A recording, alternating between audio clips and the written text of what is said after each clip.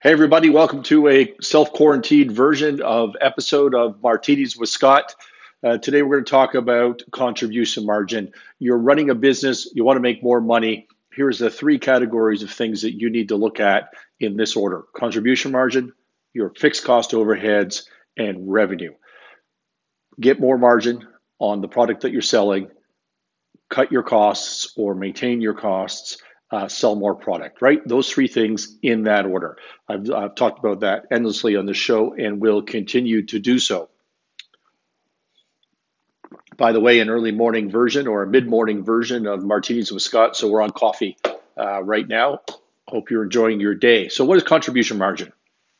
Contribution margin is how many dollars you net from a sale of whatever you're selling. Let's just call it a unit. And so you sell a unit, how many dollars do you get out of that net with which you can now pay your overheads and make a profit? On a per unit basis, your contribution margin is equal to your selling price minus your variable costs. That's your contribution margin. On a percentage basis, it's 1 minus your variable costs divided by your selling price. So let's look at an example of that. Let's say we sell our units for $100 per unit.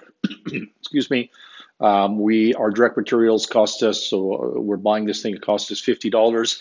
If that's all we're doing, if we're buying something and then reselling it in a distribution or marketing fashion, then that's 100% markup. If we're manufacturing, in our example today, we'll be a manufacturing company because it's more complicated and therefore more interesting. So we have a sale price of $100. Our direct materials cost us $50. Our direct labor, which isn't always 100% variable, but we like to treat it as variable, is $10. Sales commissions, let's call it $8. Freight, call it $2. So shipping the stuff to our customers. So our variable costs are direct materials are $50, direct labor $10, commissions $8, freight $2. So $50, $10, $8, $2 is $70 of total variable costs. Contribution margin per unit is $100 selling price minus $70 variable cost. We are contributing $30 per unit towards our overhead and our profits. Contribution margin percentage, take the $100 minus the 70 is your $30 contribution. Divide that by the $100 selling price, you get a 30% contribution. So for every dollar of revenue, 30% of that is going to our overheads, and that's what contribution margin is. Now, let's say you have $3 million in overheads per year, okay, fixed cost overheads. You've got because we're a manufacturing company, you've got your manufacturing equipment, you've got your rents and your front office staff, their salaries, all that sort of stuff. So that adds up to $3 million per year. With your contribution margin, you can easily calculate break even. So $3 million of fixed costs divided by $30 of contribution per unit means 3 million divided by $30 is 100,000 units per year we need to sell to break even, right? Because $100,000 of $30 covers our $3 million of fixed costs. So we break even at 100,000 units per year. If you'd rather figure out the revenue that you need to break even, you take your $3 million of fixed costs divided by your contribution margin percentage of 30%. 3 million divided by 30% is 10 million in revenue, which is your 100,000 units at $100 a pop. So contribution margin is the most important and clear way to think about your business, no matter what business it is. Even if you're in software and you've got limited variable costs, like basically nothing, you're always going to be tempted to tie employee compensation to top line revenue. There's commissions, there's bonuses, that sort of stuff. If you keep your variable costs at basically zero, then you've got a great contribution margin. And that's the Sinclair Range model, by the way, because we're in the services business. So everything's a fixed cost, which is a higher risk, because if we're not selling anything, I have to pay those costs anyways. But my contribution margin is really, really high, obviously. So let's talk about a couple of examples of how thinking about contribution margin impacts the decisions and the conclusions that you make when analyzing your business or any business. So let's compare contribution margin to a GAAP, generally accepted accounting principles. That's the way all financial statements are reported. GAAP may change jurisdiction to jurisdiction, but GAAP gross margin is not a contribution margin. And that's a really important point, and I find it confusing for owner managers, all managers of sort of mid-market businesses in particular, and even larger businesses that are undergoing rapid change. Executives, I find, just seem to lose sight of the difference and importance of a contribution margin to a gross margin determined by GAAP. So yesterday, I was analyzing a company that I will be investing in or buying if the due diligence checks out. And this is, I spent all day yesterday. I was actually going to shoot this show last night, but I ended up losing my voice and having a headache from looking at numbers all day. So I thought I would do it this morning for you.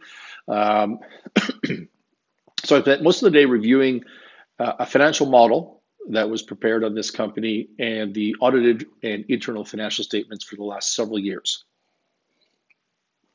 And what I concluded or saw from the audited financial statements, which is a pretty easy thing to look at, is that year over year for the last several years, revenue has dropped 30%, and gross margins on the audited financial statements have dropped from 26% to 20% of revenue.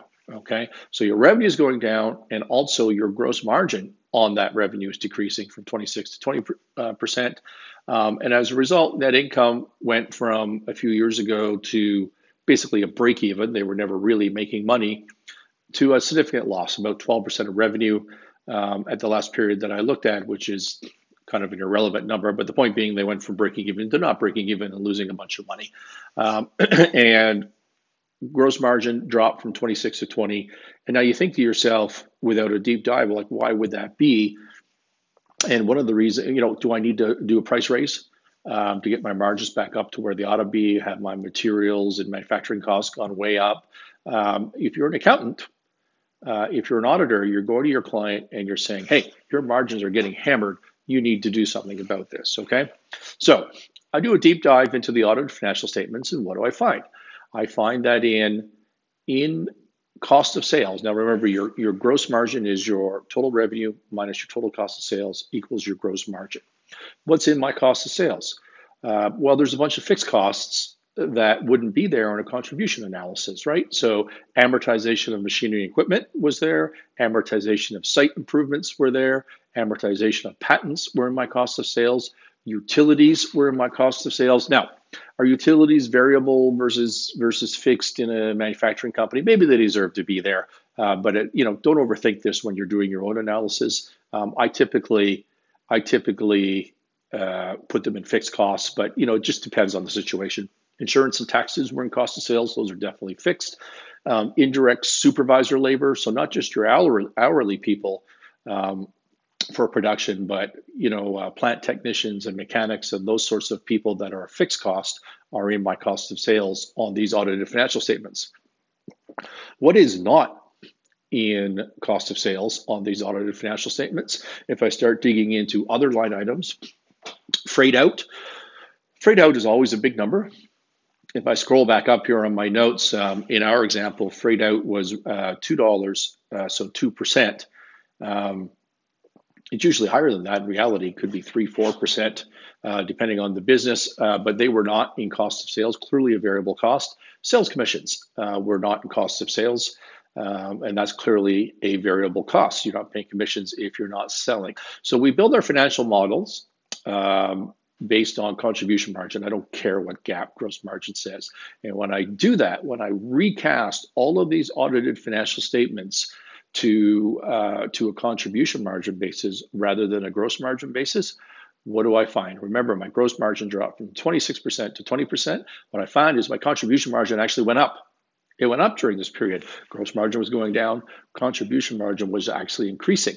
Well, that's a different story. Why was it increasing? Because my direct materials percentage dropped 8% over that period. That was the big driver.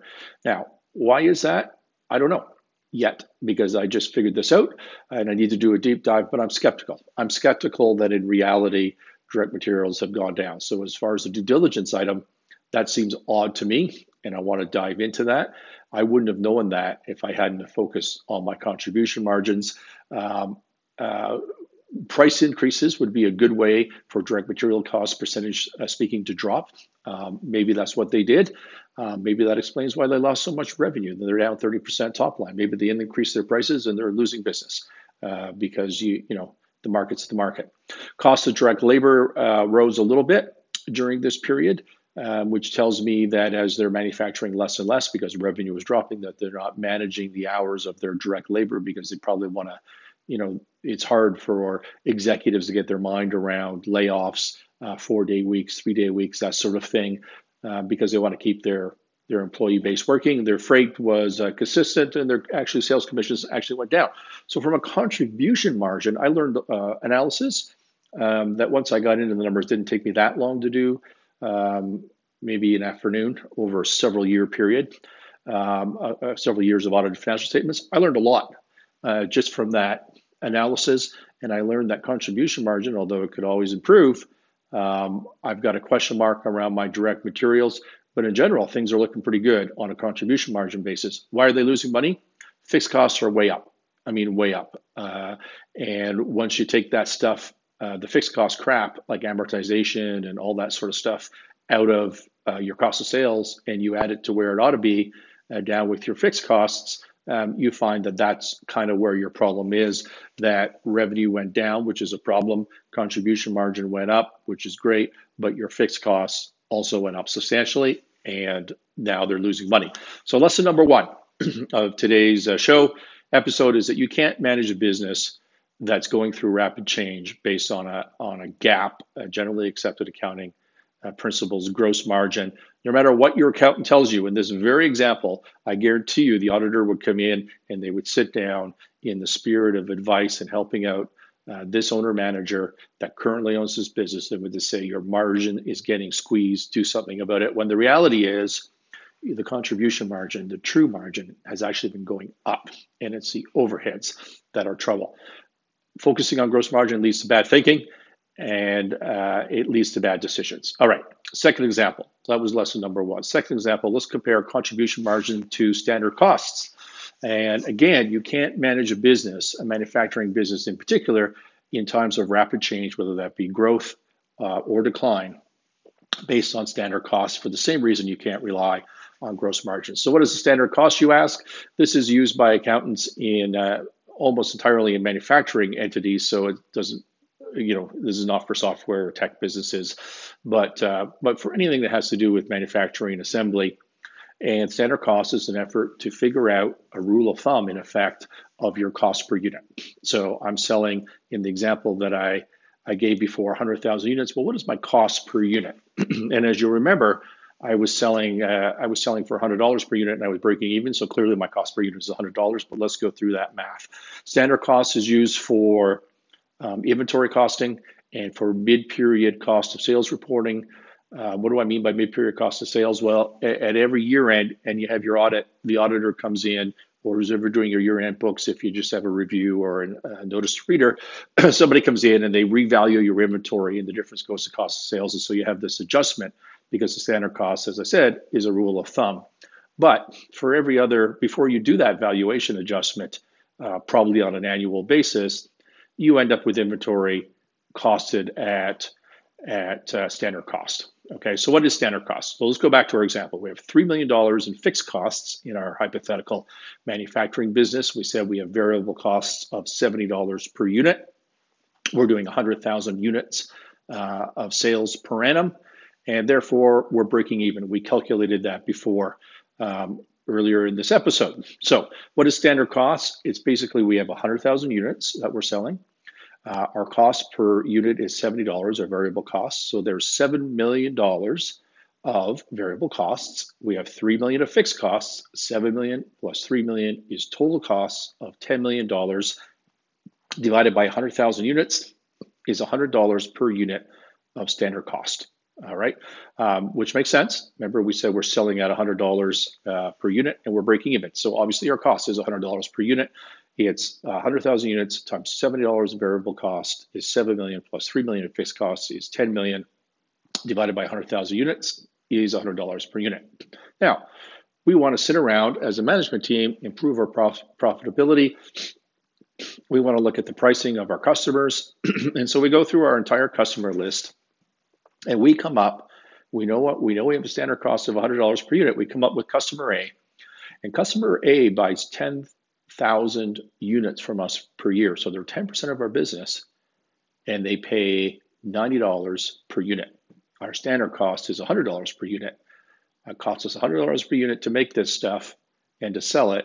And we are getting $90 per unit from customer A. That's 10% of our revenue. That's not good, right? We're losing $10 per unit on a standard cost basis. So every other customer is buying from us at an average of $101.11 for the remaining 90,000 units, so that on average, all other customers, including customer A, works out to this $100 per unit. Okay, trust me on the $101.11, but you can go through and figure it out. That's what it comes out to. So here's the question. What do you do with customer A? You're losing $10 per unit based on your standard cost analysis for this customer on 10% of the revenue.